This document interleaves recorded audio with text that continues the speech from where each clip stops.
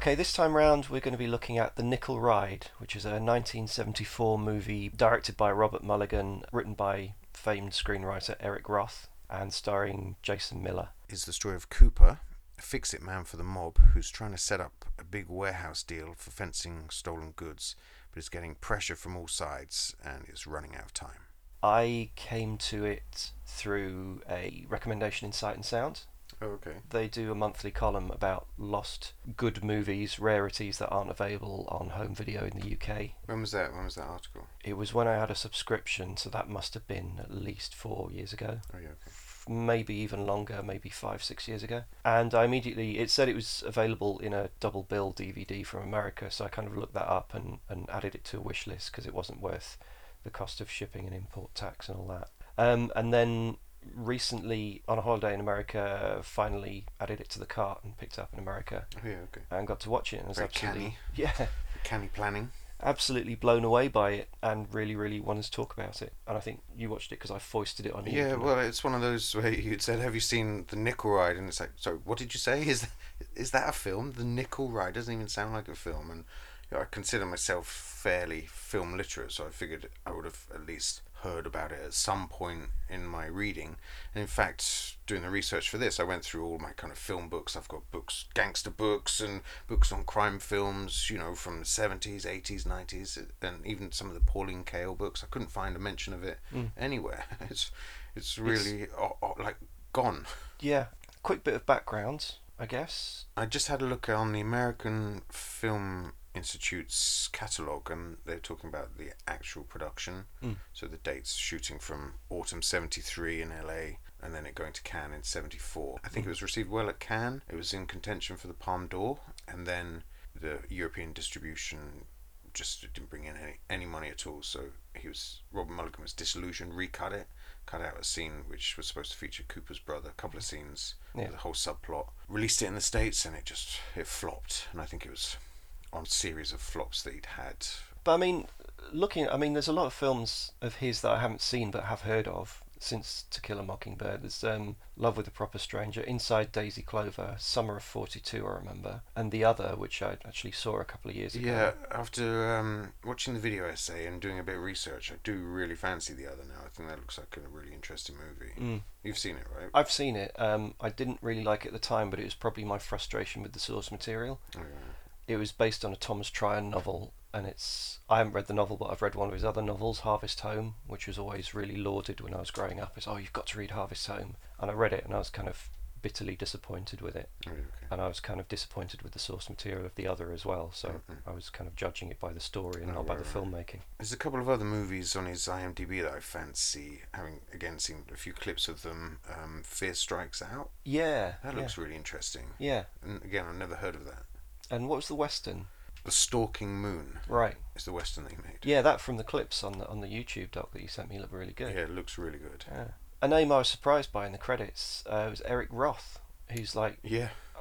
He's one of those names who's so famous these days you wouldn't necessarily have thought he'd be working in the 70s. Everybody starts somewhere, don't they? This is literally where he started. Yeah, it's his second produced movie script. And he went on to make, varied and often interesting movies like The Onion Field, Wolf and Suspect, and then hit the jackpot with Forrest Gump. Yeah, that's it. But then even since then he's been making stuff like Insider, Ali, Munich. The, I thought, not too bad script for A Star Is Born recently. Oh, yeah, okay. He's writing Killers of the Flower Moon for Scorsese. Oh, right. Oh. And he's one of the writers on the new Dune adaptation. Oh, right, okay, wow. So, yeah. That's really solid. Yeah, because I think there's a sort of period after this where he's still kind of for hire and ghostwriting, and I think it takes a little while for him to get, and it's another 10, 15 years before he gets proper traction. But it's solid growth, isn't it? It's not like a sudden. Well, this is fantastic. The writing in this film is incredible. This is an original script of his, originally called 50-50. That's right. And it was originally, more about somebody who was turning 50, and the whole thing is based in their paranoia and fear about middle age and being replaced and becoming obsolete. Roth was talking about making a film that centers on somebody that has anxiety and what kind of job they would be in that makes that compounded, and obviously being in middle of the mafia and the criminal underworld with an existential crisis is just going to really, it's going to really affect your paranoia, isn't it? So the next name I've got on my list of notes is Jordan Cronenweth. Again? This is our third Jordan Cronenweth movie. I know. I think it's time to change the name, isn't it, to the Jordan Cronenweth Fan Club or something. Again, my God, like solid photography, isn't it? Just I'd say more than solid. This is a theme we're going to return to throughout the whole of the podcast. It's that something that's considered like a middling pot boiler, just like a fairly forgotten nondescript crime movie, just looks fabulous from start to finish. My God. Jordan Cronenweth, Conrad Hall's camera operator for many, many films in a row, and then started shooting his own. I think prior to this he'd shot Brewster McCloud for Robert Altman, and then obviously he goes on to make films that we've talked about and films that are legendary: Altered States, Blade Runner, Cutter's Way, Stop Making Sense. And this is the same, the production designer that he's working with here. Yes. Is the production designer that also goes on to Blade Runner with him. Yeah. And you sort of see that, once you know that, and you kind of look at the way they've shot LA, and this idea that they didn't want to spruce it up and make it a Hollywood version of LA. They just wanted to see the dirt and the grit and the underworld. I was surprised again in that documentary, which I guess we'll link to. Definitely. Yeah, Adam Zanzi's excellent video essay on the making of the Nickel Ride. I think he's gone out and spoke to everybody that was still alive, basically, or like tracked them down, or been in touch with them. It's really informative, and for a film that I hadn't heard of a couple of weeks ago, watched, fell in love with, and couldn't find any data on, to finally find something about the making of it. It was such a relief and so insightful. So yeah, we'll be linking to that definitely. Now he mentions on that Cronenweth had experimented with flashing. Yeah, that's right. It stops short of saying whether or not he uses it on this movie, but it was odd. It was one of the notes that I made. There's a couple of shots throughout. There was the one scene where Paulie comes to visit Coop at the bar, whilst he's having his birthday dinner. And it's not a flashy shot, but it's a wide shot of the bar, and it reminded me so much of like Vilmos Zsigmond when he used to flash things. Oh yeah, okay. In Altman movies and stuff. It gives them a higher exposure. Yeah, gives the interiors kind of like a warm glow, and the exteriors like this kind of diffuse light. Yeah, it's really nice. It's really lovely. It's frustrating that it's just a DVD, isn't it? I know. I'm gonna be campaigning for it. I wrote to Shout Factory last night and said like a really heartfelt paragraph saying any chance you could put it out, and I got an instant response. Oh really? Yeah, saying no, we've got no plans for that. So I'm going to try Indicator and Eureka and all those other people who like smaller films, and will do it justice. It sort of should be obligatory now for Hollywood to restore anything that Jordan Cronenweth has shot to like whatever the current highest spec is. Yeah. And to maintain that should be an ongoing program in perpetuity of Jordan Cronenweth. Well, Vilmos does quite well. You've got 4K discs of Close Encounters and the Deer Hunter out there. But Jordan should be top of the list for many of his films. And finally, obviously... Nicholas Brown. Yes. The editor. He's a very good journeyman editor. He's had a very varied career. Went on to make things like Free Willy and City Slickers and Rambo 3. Peter McDonald's crowning achievements. It's really good, Rambo 3. But he also worked with Altman on California Split and Jonathan Kaplan on The Accused. It's funny that I can't remember his name, because when he was asked about this movie, he can't remember much about it. So most of the people involved can't remember much about this, except that I didn't really like it very much at the end. Yeah, there seems to be a sort of ambiguity, doesn't there, between collective amnesia. I'd say. The experience seems good, but I think people were perplexed by the end product, and I can't understand why. Yeah, it does everything it sets out to do brilliantly. Yeah. I think the first time you watch it, its change in structure halfway through is a little bit deflating. But the second time, it's so rewarding that they're so brave to make that decision to just pull everything out. The last one on my list is music by Dave Grusin. Oh yeah, okay. Do you know Dave Grusin? Have you come across him before? No, I made some notes on the work that he's done, like Mulholland Falls, Tequila Sunrise, Goonies, Tootsie, The Champ, The Yakuza, and The Friends of Eddie Coyle. Yeah. But he seems a bit like a Lalo Schifrin. Yeah, he's done music for films I've liked, but I've never liked the music he's done for them. He's too light entertainment for me. Yeah, right. And he's the musical metaphor here. He's just strikes the wrong note for this movie for me. I think it starts off okay, and then it's like he just sort of runs out of Yeah, effort. That I really like that stuff at the beginning, which is very Lalo Schifrin with the chicka chicka chicka soul shaker, whatever the hell it is. Yeah, I really like that stuff. It's really I think the palette of instruments is right, but it's just the music just isn't dark enough. It's a bit too kind of mildly jazzy. I think if you were going for this sort of thing, you would have been better off. You know, if you think about Michael Small and David Shire and the scores they did for The Conversation and oh yeah, okay. and Parallax View, Oh yeah. and definitely Klute. Yeah, Clue. It's the same sort of instrumentation, but much darker, stranger music. Yeah, that's true. So we start with the Fox logo in black and white. Black and white Fox logo. Yeah. Do you think there's any intent behind that? Was it? I think maybe it's just a tip of the hat to the old noir thrillers, because one thing, my sort of biggest note on the Nickel Ride is that it looks like a 70s movie, but it sounds like a 50s movie. Yeah. So maybe that was just a little nod, because I think Roth is a huge noir fan, isn't he? Yeah. I was wondering if it was just because Fox had so little interest in the film they stuck Yeah, an okay. old optical on the front. Yeah, just use that one. And then we open with some fairly haunting music and Cooper up early with the 4 lot in a.m. his isn't mind. it? You Yeah. see the clock flick over. Well, the sun's coming up and he's thinking about the lot. We do optical cutaways to the lot. The block, they call it, don't they? This is one of the two times that we actually, in the movie, that we spend moments inside Coop's mind. The other one's a sequence we'll discuss in a lot of depth later on. And then immediately after that, we have a very misleading, dodgy scene I really like the scene. I love the way it's shot. I love all the dialogue. in the lockup scene. Yeah, I really like it. That was the point where I was like, oh my god, I'm really into this. And that apparently was a reshoot. I'm really surprised. I mean, it feels like a rushed reshoot. It's a really badly acted scene. It just feels I like it. they're just... I like the way the characters interact and everything. Yeah.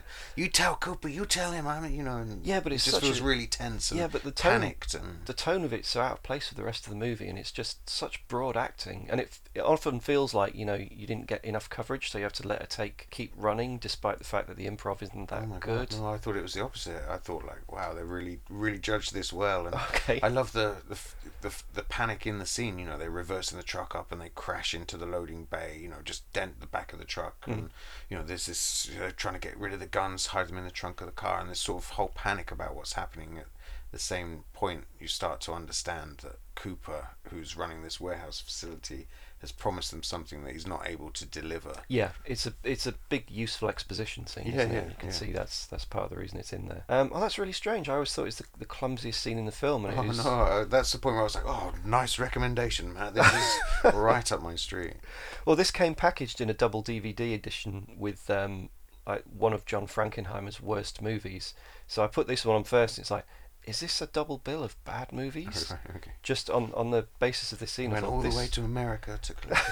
this could be really bad. But then it goes back to very, very high quality after that. Oh yeah, okay. So the whole of the scenes that we're going to talk through now, the first act is the setup, establishing that Coop is trying to get this block of warehouses and get the deal sorted out, which means he has to go through a police captain, Elias.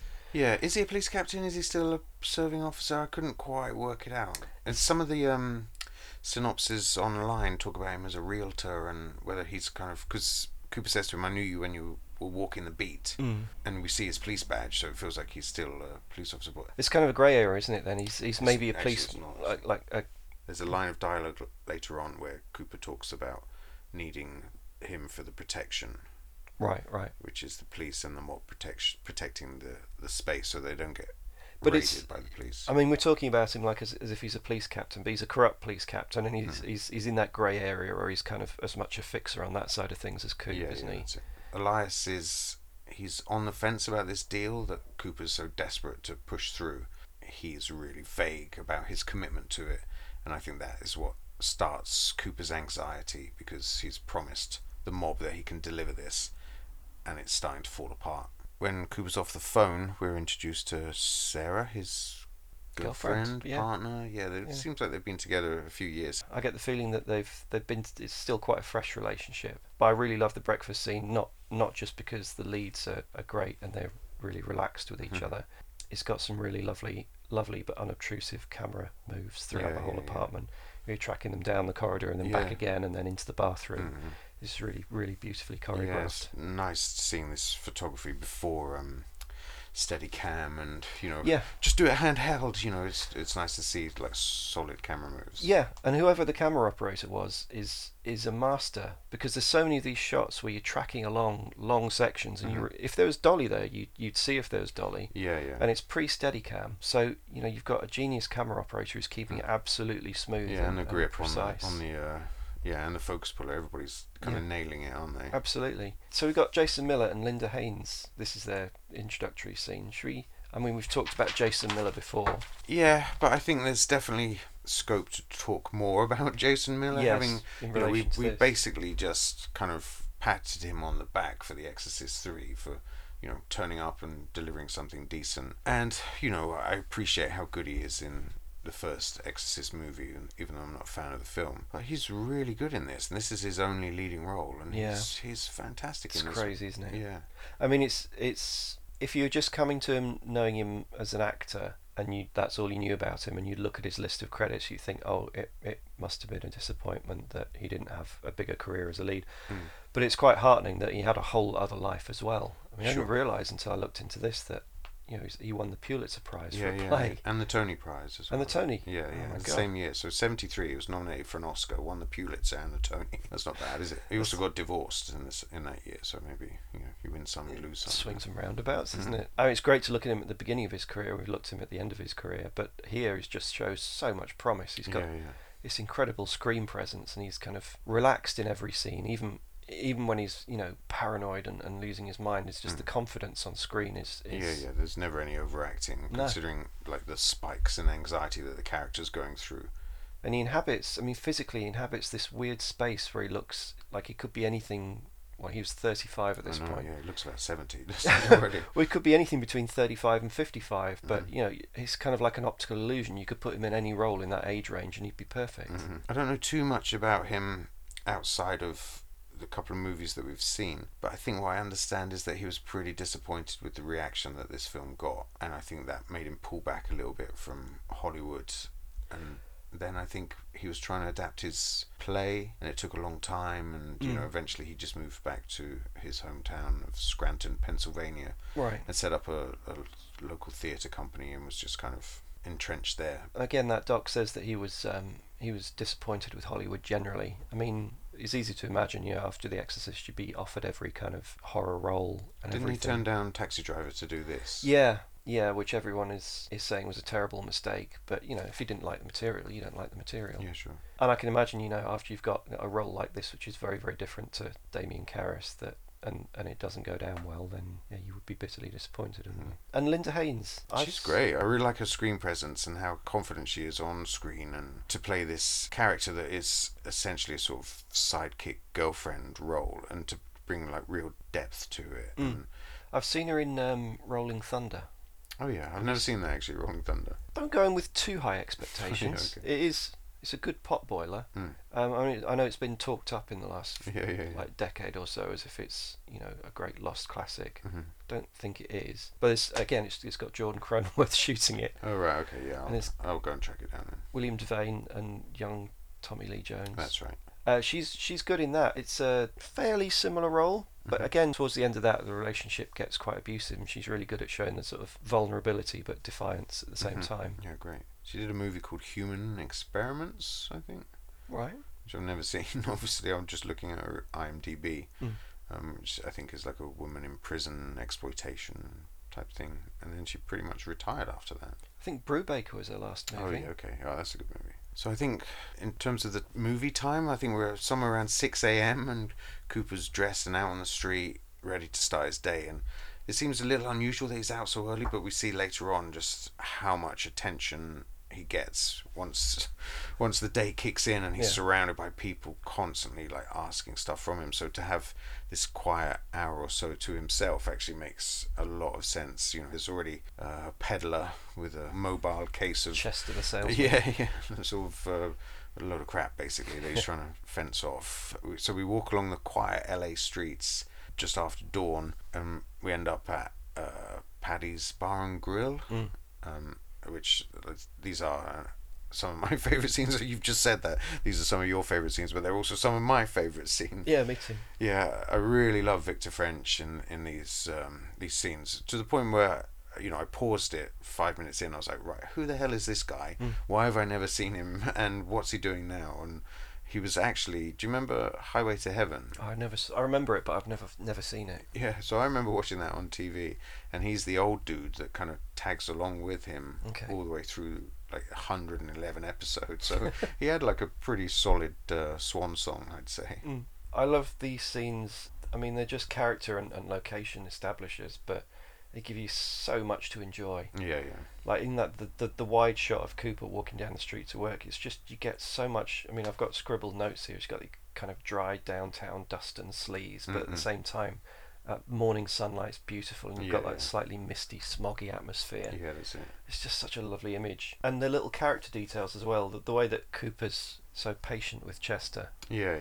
He takes something from him, doesn't he? He takes a lucky rabbit's foot, and it's Cooper's birthday as well. This whole opening sequence takes place on his birthday, and he's kind of patient and quiet and tolerant. You can see he's a little distracted when Chester starts talking about luck. Mm-hmm. He's starting to think about things. Then things he's are turning about over the his block mind. as well. Yeah.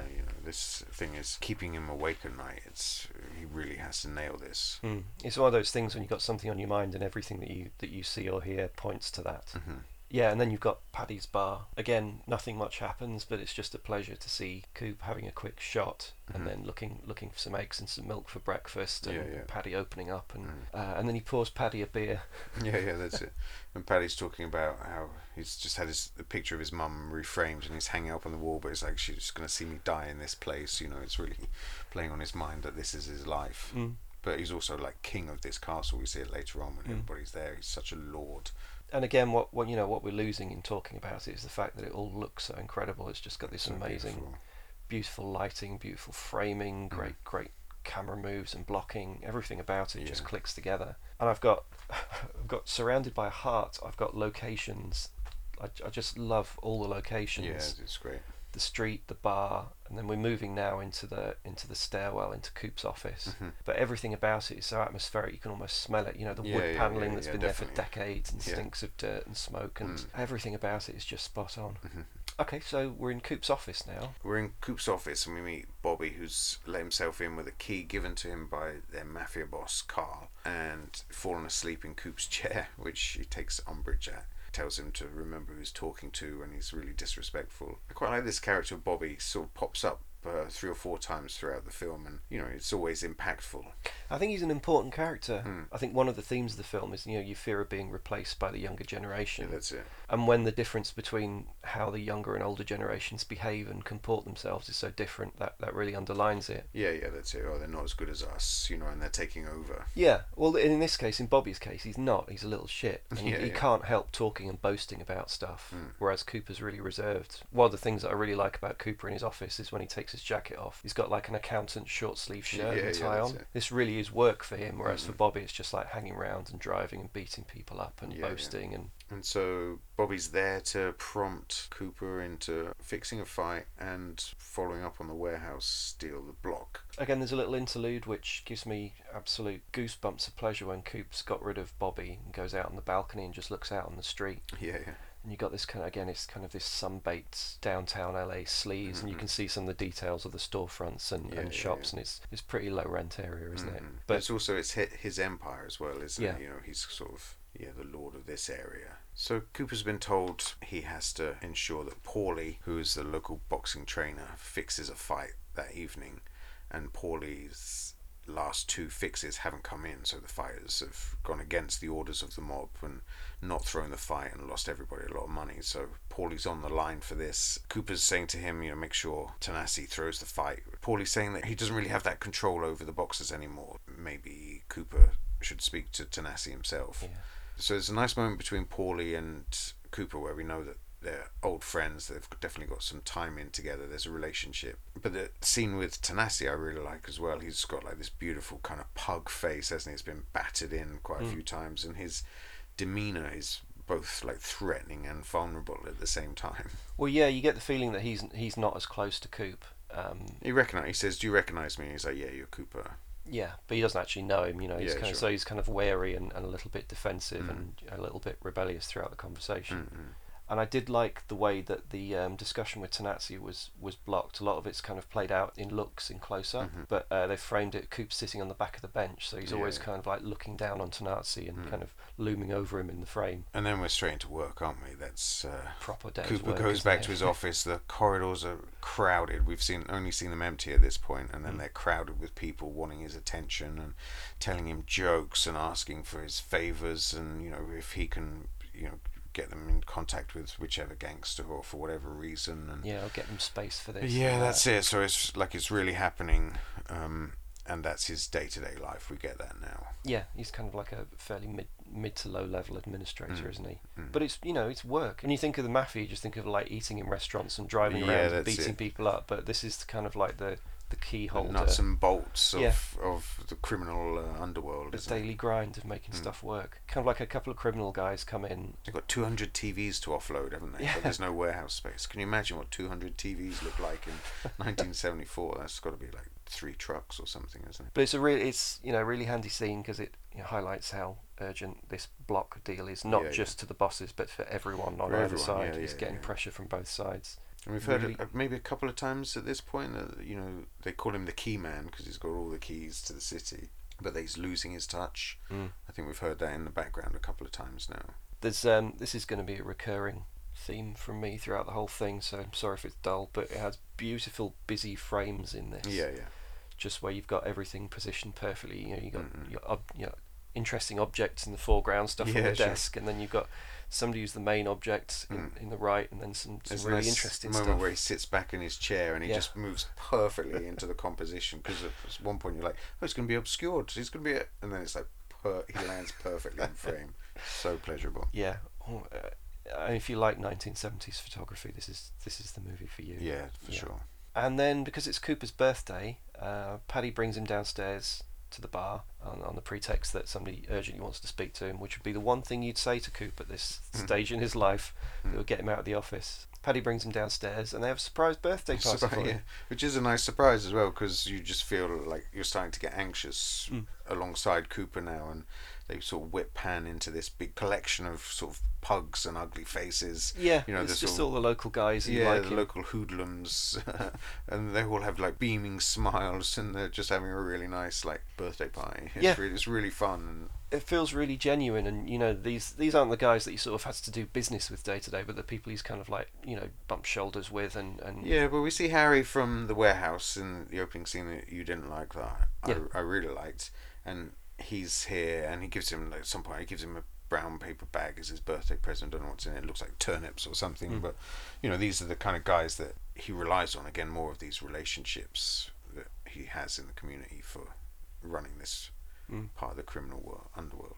And it's just like beautifully acted and beautifully put together. Like everyone's really having a good time and enjoying themselves, and Cooper is super reserved, but Miller plays it just right, so there's genuine pleasure that he feels he has to kind of keep under wraps. But he's sort of a man of few words, but he has his, like, Paddy is his proxy, isn't he, really? He's just sort of like screaming and shouting, telling stories about when Cooper first walked into the bar 10, 12 years ago or something, and how he realised this boy had potential, and just sort of he does all of the talking for him, doesn't he? Clearly like a really nice relationship between those guys. And there's a beautiful Bobby moment as Bobby arrives to summon him to see Carl. But it's one of my favourite moments in the film, because it's this young guy just literally, as Cooper's receiving his gift and thanking them, he just butts straight in. He's got no concern for what's going on. Carl's outside, he wants to speak to you. He's so belligerent, isn't he? He sticks his fingers in the cake. One of those things that just locks you into the character when Cooper just grabs him by the scruff of the neck, and it's just a brilliant character moment. You see how steely Cooper is, and you understand how even if he's amiable and very relaxed and stuff, he still does have that steel in him to command things, and you can see how he's held his post just by grabbing Bobby by the scruff of the neck and saying, you're going to stay here, really you're going to eat some cake. You're going to sit there, and then all the hoodlums just sort of shoulder him, and these guys, they're not like skinny runts, they all look like they do manual labour. They're big sort of thick-chested, thick-armed men, who could be 50 years old, but are probably only like late 30s, given how rough everyone looks in the movie. And they just shoulder him back into position at the bar, and he's probably going to sit there and eat cake, isn't he? Yeah. Cooper's been summoned outside by Carl, who is the next level up in the criminal underworld hierarchy. I don't feel like he's a boss. No. I feel like he's, an area manager, something like that. Yeah, quite. Because he's still talking about who he answers to, the people, and saying that the people are changing, like the changing face of organised crime. And I think he's trying to almost fortify his position, and by that he has to lean on Cooper. Exactly. Yeah. The people say, look, check the block. I say, what for? I know Cooper, I know the area, that's all I need to know. What have I got to see? A lot of years Cooper says something, it goes, period. Right, Cooper? You asking or telling? I'm telling. They don't want to hear nothing. You can't talk anymore. All they want is yes, no, right away. Look, it takes time to make a deal. You got to handle with the guy. A few laughs, couple drinks, couple ladies. It takes time and it takes patience. Like, I don't know, huh? They don't want to hear that, these new guys. Young guys. Razor cuts, wide ties, goddamn bookkeepers. And lawyers. What the hell do they know about the streets, Coop?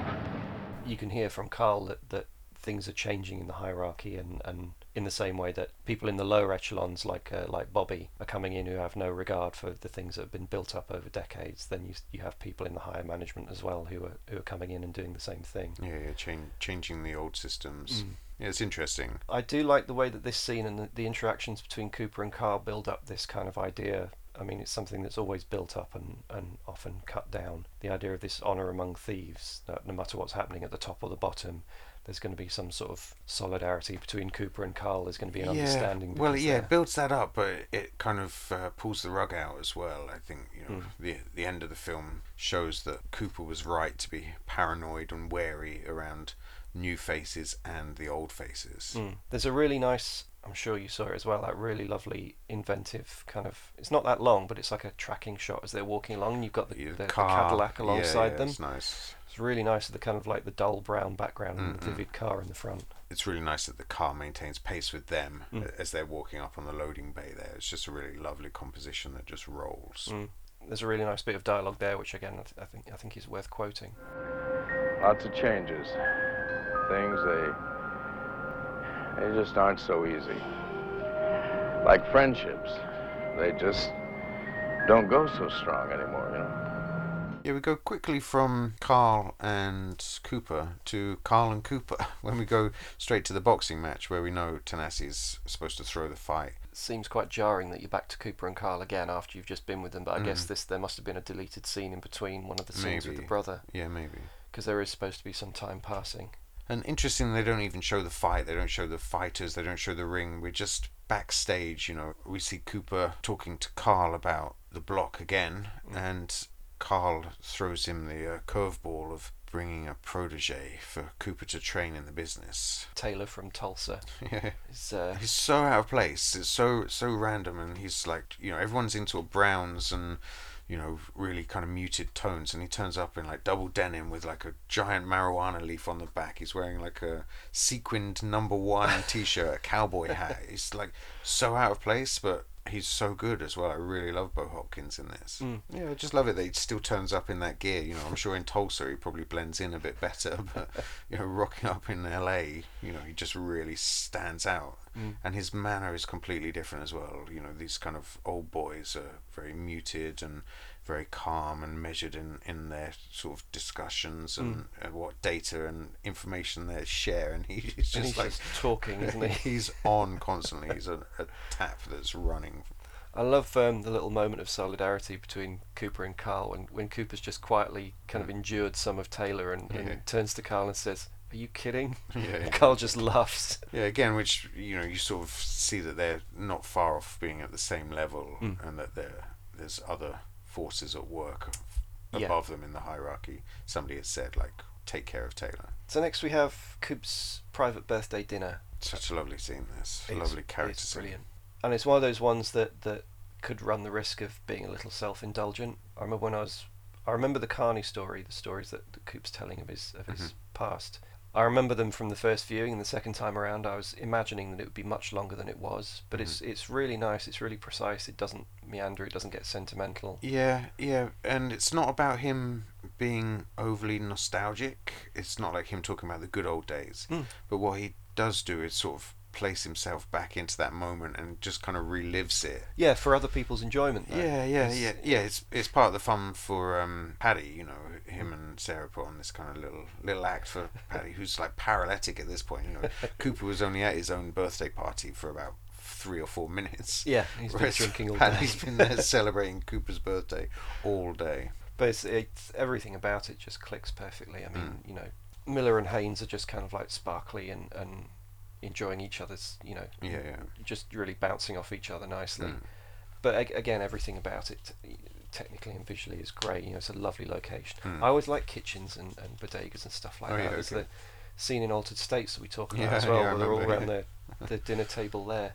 Do you think there's anything in the present that Sarah has got for Cooper, which is his old watch? She's had it repaired, and if there's something about time running out, or because Paddy has also got him a clock. You know, his 2 presents on this most crucial of birthdays I guess. are all time related. So. Yeah, I imagine if I don't know if it's still supposed to be his 50th birthday as it was in the 50/50 script, but yeah, I guess I always thought it was his 40th. It was a significant birthday. Yeah, sure. But we start with a clock ticking as well, don't we? All the clock flapping, a 70s clock flapping over the time, and this is the 3rd clock that we've seen in the first 40 minutes. Well, this scene, what I like about it is that we feel like this is it. This is this intimate moment. We're spending time just with these 3. You know, maybe it'll play out a little bit longer, but then there's a knock at the door, and the whole thing is turned on its head by the arrival of Paulie. And I thought it was really nice visually the way that you go from this kind of lovely warm interior kitchen space out into the dark sort of dead bar after closing time. Yeah. It was the wide frame of the bar that reminded me of Vilmos Zsigmond, not of the more sort of flashy stuff, no pun intended.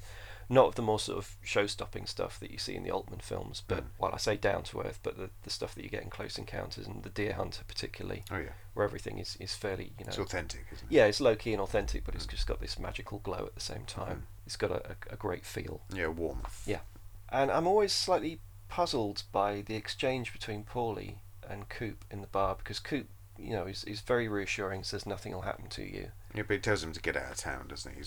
He's basically saying that he'll shield him, but he needs to be out of town as soon as possible so that he's got time to fix everything. I think Cooper at this point is still confident in his position of influence. Yeah. Next morning we see Cooper going back to the office to just sort through his the payments, aren't they, from local businesses, protection money, you know, payment for services. It's just envelopes of cash, gangster cash. Yeah, sorting through the racket money. Trying to get through daily business with Turner just kind of buzzing around in the background talking He's shit. got a rifle as well. Yeah. He said he's bought for his brother, as if he's trying to intimidate Cooper. But it's nice that this is the first time that Turner's come to work and spent time with Cooper, and Cooper kind of gets up, leaves the building, Turner tags after him, and Cooper just says, just wait there. Just wait here a minute, a bus will be along shortly, and just leaves him. It's the first day at work together, he's no time for him whatsoever. Yeah, but what I like is Turner's reaction to that. You know, he's not pissed off about it. He just he smiles, seeing how the other man's outplayed him, you know, and just sort of points a gun finger at him.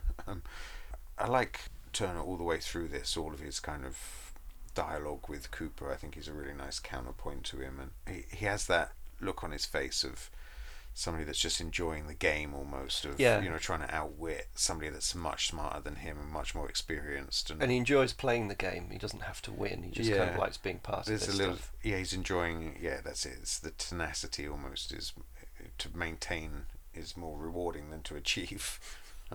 Coop goes down to meet Carl at the pool. Again, more great Carl dialogue. Yeah, let's hear it from the man himself. Down again. Not much. Down is down, Coop. Shrinking all the time. It'll go up. Yeah, I keep saying that. 2-3 years now. This goddamn city is dying, all of it. It's drying up. Like a corpse. Sections are choking to death. And then at the end of that meeting, just as Coop is heading off, Bobby can't help himself, can he? He just can't help talking about what he's done, and he just can't keep himself to himself, and he's boasting about having Yeah, he's broken- hobbled Tanasi, hasn't he? broken Tanazi's legs and killed Paulie. Yeah, so he says something about Tanasi's, like, you know, something about the fighter that wouldn't go down. Now he can't stand up, and then he says that Paulie's never going to stand up again because he's in a box. Cooper remains kind of completely impassive and stoic. You can see he's beginning to lose his temper, but he's stoic throughout until Taylor just crosses the line and Coop beats the shit out of him. Gives him a proper kicking, doesn't he? Yeah. Really, like, knocks him all over the lift. Yeah. You feel like the panic as well from Bobby is, like, clearly outclassed in the fight game. It's very satisfying and cathartic, isn't it? Yeah. It's the first. I mean, it's nice to see him gripping Bobby early on, but to see him actually kind of put him in his place. Yeah, young punk. Turner stops by the apartment, and in an amazing driving shot. Don't you think just that moment where we're in the apartment with Cooper and Sarah, and she's bandaging his stomach? Yeah. I didn't get that. Why he needed a stomach bandage all of a sudden? I'm guessing Bobby got a couple of punches in or something. Well, we don't see. All we see is him like a rag doll being like slapped down, and it just doesn't look like he gets anything in at all. No, I guess it's puzzling. I mean, maybe there's something that was cut that we missed. Yeah, it's a really nice driving scene. Sorry, I interrupted you there. No, it's okay. It's a really nice driving scene of Turner just talking and talking and talking. But the fact that it was, again, this is something about the authenticity Mulligan was going for with this, is that you don't get any process shots, do you? You don't get any kind of back projection or any of the shortcuts that you could do. No, on Adam Zanzine's video essay, he talks about how Eric Roth had written that scene that day, and Bo Hopkins had to learn all of that dialogue and drive the car at the same time, and he said he was quite nervous about pulling that off. Yeah, with a massive rig strapped to it on the side. Yeah, there's and it it's thundering through the streets. Yeah, it's a busy street. I mean, they must have had to have blocked the lights to get that long, continuous shot.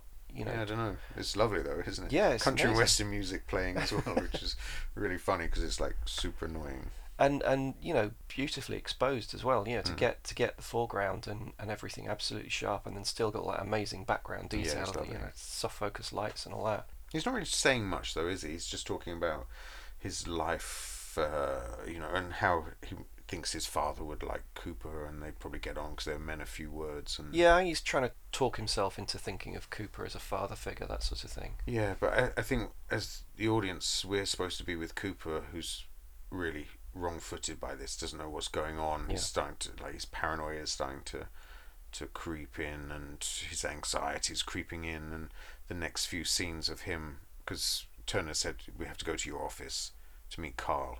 Carl's not there. Cooper's on his own. He hears Turner walking around the corridors, and then he just comes in to use the toilet.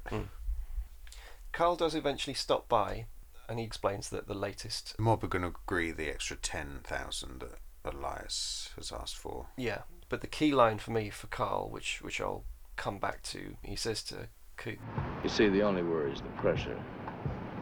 You're like a computer, and we can't afford to have it break down.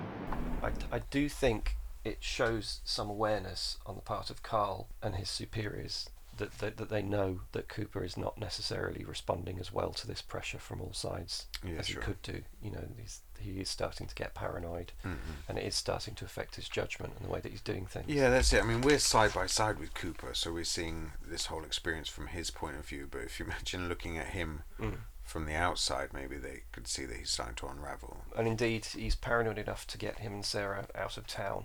And there's a long kind of moment on the highway where he feels he's being followed and quickly pulls off to one side and pulls his gun, and it's just a car passing. Yeah, that's it. And he finally admits to himself and Sarah what's bothering him. What is it, Coop? What's happening? The business is off. No people, no faces. Things change. No blood. Things change. I'm tired, you know. I can't think straight. I like the way that it was lit by the red tail light.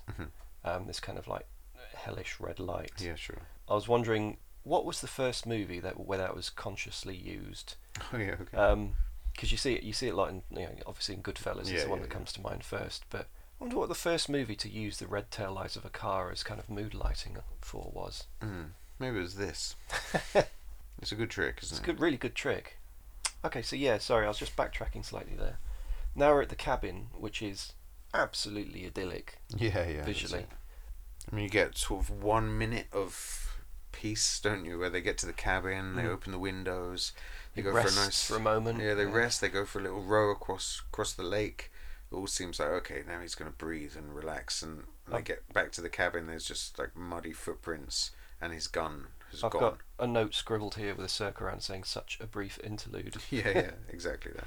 I mean, for me, it's like slightly long, but I think this is the thing with the film. A sequence like this that seems overly long, actually, the point is that it's not about narrative storytelling; it's about character storytelling. And as he's sinking into his anxiety, that what's really nice about this moment where they take him from the city and out to the countryside is you see how much he feeds on all of that energy of all those other people and how much those relationships mean to him. And when you just leave him out in the countryside by himself or just with his girlfriend, and he has none of that other interaction, Yeah, you just how start his spiraling, mind doesn't yeah he? that's it, how his mind starts to go. And I think first time you see the film, it's a little bit deflating to go from all of that energy and vibrancy into this, it's picturesque, but it's pretty boring as well. Yeah, and then an intruder in the cabin, and then this is something that used to be like Filmcraft 101 that seems to have been lost a bit these days. Is that the film is quite smooth and controlled, and the camera movements are perfect. But then when you want to increase tension, then you go handheld. Mm-hmm. But it seems to have been lost in contemporary grammar. You can do handheld for everything now. Yeah, handheld for everything. And there's a really nicely edited sequence where Cooper's just kind of looking through the cabin Yeah, to see if there's anyone still there. Exactly. Yeah, But you really keep nice. cutting back to a shot of Sarah waiting, which I think they must have done in one sort of long push in on her, but you keep using sections of it just to see her response.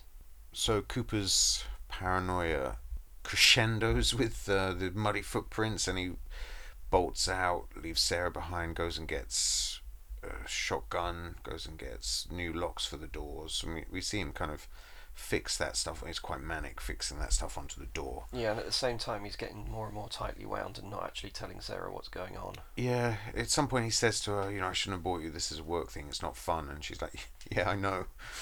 And then I think we get the sort of penny drop moment, which I think we get it maybe a second before Cooper does. For the first time, we're a step ahead of him when he goes to the lodge to speak to Elias about the deal, and there's nobody at the lodge at all. He's just been sent out to the countryside and left here. That moment for me, that was kind of wind out of the sails. I really felt for him then. Yeah, and you would have thought that would be the point where you just head straight home and try and iron things out, Yeah. wouldn't you? Turner turns up at the cabin, adding to Cooper's mania, and there's a really nice little exchange where Cooper says to him, you walked muddy footprints through my cabin, and are you collecting 38s? Turner just looks at him and says, there you go with those crazy ideas again. Just this lovely little smile on his face where you think just for a second, is he telling the truth? Is this kind of in his mind, in Cooper's mind? Then the next stuff really is about Sarah trying to help Cooper, trying to get him to talk about what's happening. It's almost like the heavily involved therapist that wants him to open up about this stuff so that he's able to externalize it and process it. And it takes them like fighting in the corridor to finally get him to crack and start talking. Yeah, some mild domestic violence that Yeah, it's really horrible, that, isn't it? it's smoothed over more quickly than is comfortable these days. Mm-hmm. I mean, obviously we're assuming that you've seen this movie. I can't imagine anyone getting that like an hour into this discussion This sounds good. and not having watched it yet. But there's a fabulous fake out dream sequence that I was completely taken in by. Yeah, me too. First time round. Cooper falls asleep. He's woken up by Turner, who's like, happy Sunday, and then they sort of race through the woods. Turner disarms him and then blasts Sarah with the shotgun. And then we see Cooper desperately trying to revive her, and then he races back to the cabin, and we get a whip pan to him still sat asleep. Waking Yeah, up. yeah, that's it. Yeah, I mean, again, it's beautifully shot and blocked. All the kind of chase and the violence is shot in these kind of like tight, loose handheld close-ups. I wonder if they were shot kind of further away and shooting with a telephoto or something, because you got that kind of flatness, cropness to it. But yeah, it really works. It's one of those things where it's a great change of technique. Yeah, it's really jarring. I think the first time I watched it, I felt a little bit cheated because Sarah's death had such a big impact. I really felt gutted that this innocent bystander, very sort of positive spirit, been blasted in half by a shotgun, and then she's suddenly alive again. I felt like it was a bit of a cheat, but on second viewing, I just felt like I was totally in Cooper's anxiety, his his state of mind. Well, that's what I think the important function of this sequence is, because I'll come back to this again. I keep hinting at some great revelation at the end of the discussion, but I'll come back to this at the end. Yeah. But it really puts I can't wait for your closing monologue. It puts you absolutely in Cooper's paranoid view of events. Yeah. And it colours the way that you think about everything that's going on. Even though you know it's a dream sequence, before and after this, you kind of accept it as if this is the level that events have reached. Yeah. That he really is in that kind of physical danger. Yeah. And you go home thinking, oh my God, he really is in that level of physical danger. You don't actually consider that it's a paranoid fantasy, that it's something that he's dreamed. But anyway, that kind of drives him back home. Yeah, but there's a lovely moment after he's woken from his dream, and he's looking at her, and you can see that he knows he's responsible for her, and that he's dragging her into harm's way because this deal is slipping through his fingers, and it's a really precarious situation that she's very close to. No, you're absolutely right. So Elias didn't show at the hotel. And Coop heads back, and the first place that he goes when he gets home is to see Elias at home. Yeah, I mean, he tells Sarah to pack, or not to unpack, in fact. He says, don't unpack, we're going to Vegas tomorrow. We just need to sort this out now, once and for all. But then this, oh my God, this is gutting. This scene where he goes to see Elias, and Elias just says, like, the deal's not happening, Cooper. And it does say quite a lot about the amount of authority that Cooper's lost, in that he can go and see Elias at home with his family there in bed, in the middle of the night, and Elias is nervous, but not too nervous to tell him. He just, Yeah, it's like Cooper is the last one to know this, that his time's up. Cooper says, how am I going to tell Carl? And Elias says he already knows, and you realise that Cooper's out of the loop. Elias can't even be bothered to finish the sentence. He just says, I even, and then he's like, no, I've got nothing, I'm just letting you go. Then it's the station. Well, yeah, then there's a whole slew of scenes which come and go really quickly. You kind of don't appreciate them the first time around because you've gotten into the mood of the thing. You just want to know what's going on, don't you? you? Yeah, you want to know what's going on. You want to know what's happening next. But if you don't stop, you missed some of the most beautifully photographed stuff in the entire lovely. film. The whole thing, it's like a cinematographer's montage reel, isn't it? Yeah, It's it's so gorgeous. incredible. The beautiful kind of burnished, and I wonder if it was flashed a bit as well in the railway station, and then the kind of red, white, and blue of the cars in the wide as it's pulling away, and then you've got the dive bar where he sees injured Bobby just out of hospital. Yeah, really short scene, but just really nice. And I mean, this thing where he puts Sarah on the train to get her out of harm's way, and then we're like 10 minutes from the end of the film, like it just races through to its conclusion. But all of the stuff that we see is fascinating, and it moves through it at quite a clip. Yeah. But it's all great to look at. The tracking shot through the hotel. Through the hotel where he's looking for Turner. Around the corner and onto so the phone, and into the lift. The bar interior, and then finally finds Carl in a restaurant. Just backtracking slightly, I did like the fact that Bobby was slightly penitent and trying to make up for being such a dick in the past. Yeah. He's there in the bar, isn't he, by himself, but his arms in a sling. Lost his job. Yeah, his face is all battered, and he's like, do you know anyone looking for a driver? It's back to square one, isn't he? And then Coop finds Carl in the restaurant. It's a lovely high-end scene. restaurant. It's so good, because I think Coop goes in believing one thing and comes out believing another. And he's wrong. But I think this is something I only realised watching the film again last night to make final notes and polish and stuff. I think there's a possible way of looking at this where Coop isn't in any danger at all. I'd always felt that the way that Carl calms him, the way that he It's brilliant, yeah, talks, really convincing. Yeah, and you're absolutely convinced that the first time that you watch it, you think, yeah, Coop is in a really dangerous position. Yeah, he's gone too far, and Carl's pulling him back and just saying calm down. Pulling him back and saying, you'll be fine, don't worry, but lying to him. Yeah. And that's the whole thing about honour among thieves. There's no such thing. He's just been lied to, and there's an attempt on his life in the very next scene. But what if you look at it from another way? So much of the film is from Coop's point of view that you take on his paranoia. Yeah. Particularly with the dream sequence where you think, okay, well, this is the level of violence and danger that we're at. Mm. If you look at it from another point of view, where, Coop is an important part of the machine. He's a level-headed, ordinary guy. Like they say, you're a computer. Yeah, We yeah. don't want that to go wrong. But when it starts going wrong, and despite the fact that Carl's reassured him throughout the film, look, it's going to be fine, it's going to be fine. Maybe there's the possibility that if he doesn't pull off the deal, fine, the deal will happen anyway, as Carl says, and he'll still be in his position doing what he does because he's good at his job. Yeah, exactly. Maybe it's just his paranoia taking over. So when you reach the point where he's so distressed that he'll threaten Carl's life in a restaurant, Yeah. maybe that's the point where Carl realizes this computer's broken, and that's the point where Carl realizes, okay, this isn't going to work. He's threatened my life. Yeah, yeah. And that's what leads. It's not like the accumulation of all these little things that are building up so to you Cooper's think he downfall. was safe until he sort of revealed himself? I'm 50-50 on it Yeah, now. okay. No, it's a good way of looking at it. It only literally occurred to me last night when I was making notes on all the things that Carl was saying, and then realizing that the dream sequence affects so much of how you perceive the film. Yeah. That it occurred to me that's possibly a valid way of looking at it. What about this idea that Turner is operating on his own because Carl says that he's left, everybody says that he's out of town, but he's still, maybe he just wants to, because he's probably not a very good doesn't make a good contribution to the business, so maybe he is being sent back to Tulsa and just on his way out wanting to. Well, it could be. I mean, I always thought that was just an outright lie from Carl, that Turner was there to step in. You take on Cooper's paranoia, so you think, right, well, Turner's there to take him out and take his position. It's not like Turner's up to the task of running that kind of empire, is it?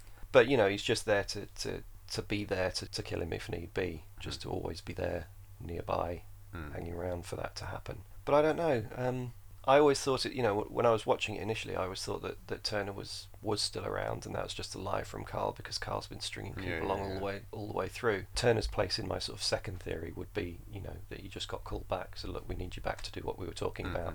This has suddenly gone off the rails. Yeah, I like that idea of Cooper was probably actually safe, because Carl's rationale for, if it doesn't happen this week, then it'll have to happen next week or the month, but it's going to happen because we need it. Coop's skilled and he's a good negotiator, and he has all those relationships at ground level. Yeah, and it would have been helpful if he'd been able to broker the deal through, but if he can't, it doesn't mean you don't have to throw the baby out with the bathwater.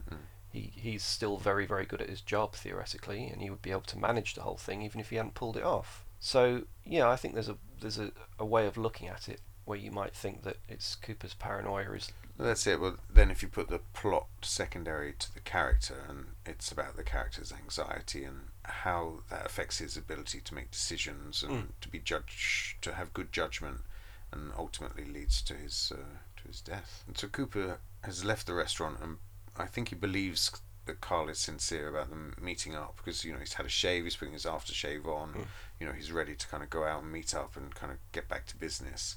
When we see Turner step out of the shadows and with a silenced pistol and just start blasting. He announces himself, doesn't he? Which it's not the best move for an assassin. He's not brilliant though, is he? No, but I think he's smarter than he acts. Yeah, but he is still part of this younger generation who talk more than they do. Yeah, sure. That's the difference between a successful and an unsuccessful assassination attempt that costs the life of the assassin as well as the intended target. It's quite brutal, isn't it? Just launches himself out at Turner and throttles him to death with his bare hands. Yeah, it's very real feeling murder. It's repulsive. It's an ugly death for a character that you want to die, but you want to look away at the same time. It's a really brutal strangulation. There's a lot of horrible details of kind of strangling sounds, isn't there? It's not how you want to go. And then in the final scenes, Coop continues dressing despite being mortally wounded, and picks up his stuff and heads out. And then you cut to another beautiful kind of LA morning, very early in the morning, same as the one early in the film. And you can see Chester the salesman scooting his box across the roads.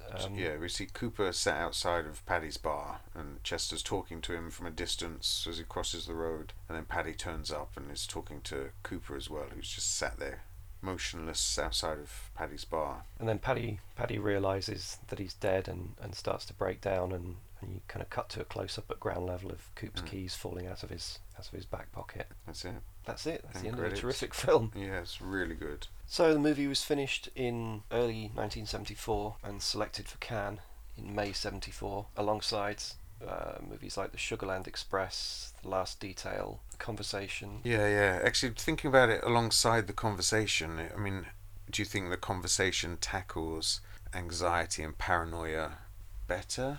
Yeah, I think it has slightly more psychological depth.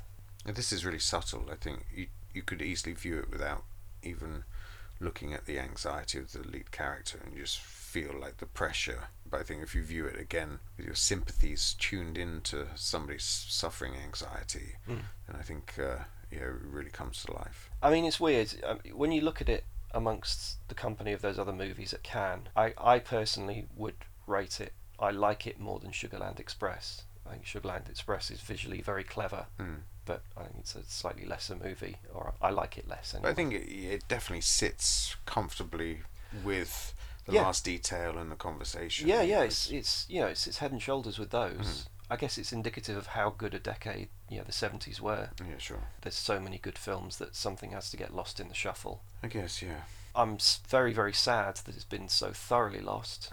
I mean, it's literally dropped off the radar completely. It's my, prize selection for this podcast so far, in that it's the most obscure, I think. It's such a shame because it's such a solid piece of work, I can't see any reason why it should have disappeared. I think that's the most frustrating thing. If there was something in it that was dated really badly, or if there was just some element of it that failed. Yeah, I think part of the reason, what it needs is recontextualizing. It's still being viewed as a minor 70s movie, and the DVD that I bought this with is partnered in a 2-disc set with one of John Frankenheimer's worst movies. The Nickel Ride should be being shown in double bills with, if not the Friends of Eddie Coyle, then maybe The Conversation. And it should be perceived to be a film of that quality, but it's not. It's seen as being just like a throwaway bargain bin release, and I think it needs reframing as a quality film. Didn't Tarantino project it for a festival like 20 years ago or something? Yeah, it was one of the films in his first kind of Quentin Fest shows in Austin, Texas in '96. But the thing is, it's like, I mean, this is purely my point of view, and I know it'll prove unpopular, but I think Tarantino likes everything, and I don't think it necessarily helps anything that much that Tarantino shows it. I wonder how you get it back onto the radar, how you make it part of the film conversation. It's beginning to pick up traction online now. Oh, is it? Yeah, I mean, last night looking through to get like screen grabs and stuff when you put together the YouTube version, but there's quite a lot of blogs have picked up on it and really? film sites and stuff. So I mean, hopefully it'll pick up some traction. I would love to see it restored. Let's wrap it up, shall we? I have to say, given its non-existent status and how much I enjoyed it this second and third time round watching it, I'd have to give this the highest recommendation, that people just rush out and try and view it. Yeah, I mean, I think I'm gonna gonna have to look far and wide to find a copy, but yeah, that's it. I'm gonna probably trawl eBay and start scooping up DVDs to hand over to people and tell them not to give them back, just to keep paying it forwards. Yeah. And I think this is probably, of all the films that we've watched, the one where I really have to thank you for selecting it, because I think I messaged you when I was like 10 minutes into it. I paused it and I was just like, what is this? This is incredible. Why have I never heard of it? Why is it so good? What's going on? Like I said before, I'm fairly sin literate. I've never heard of it, and it's, I don't know, like, if masterpiece is the right word, but yeah, you don't want to come to it expecting. Yeah, that's it. You don't want to set off all the fireworks and then disappoint every other person that goes to watch it. Or maybe if you take into account the fact that we both like 70s cinema very, very, very much, and that's probably why it's ticking a lot of boxes. Two anxious middle-aged men watching a film about an anxious middle-aged man. So yeah, I mean, absolute highest recommendation from me. It was the best thing I bought when I was in America. Oh, okay. I was really, really excited when I watched it. I was like, oh god, this is like Yeah. this is like bottom of the list, and it's amazing. Yeah, definitely. I mean, if the point of what we're doing is to draw attention to lost classics, then this is the definition of that. Yeah, absolutely.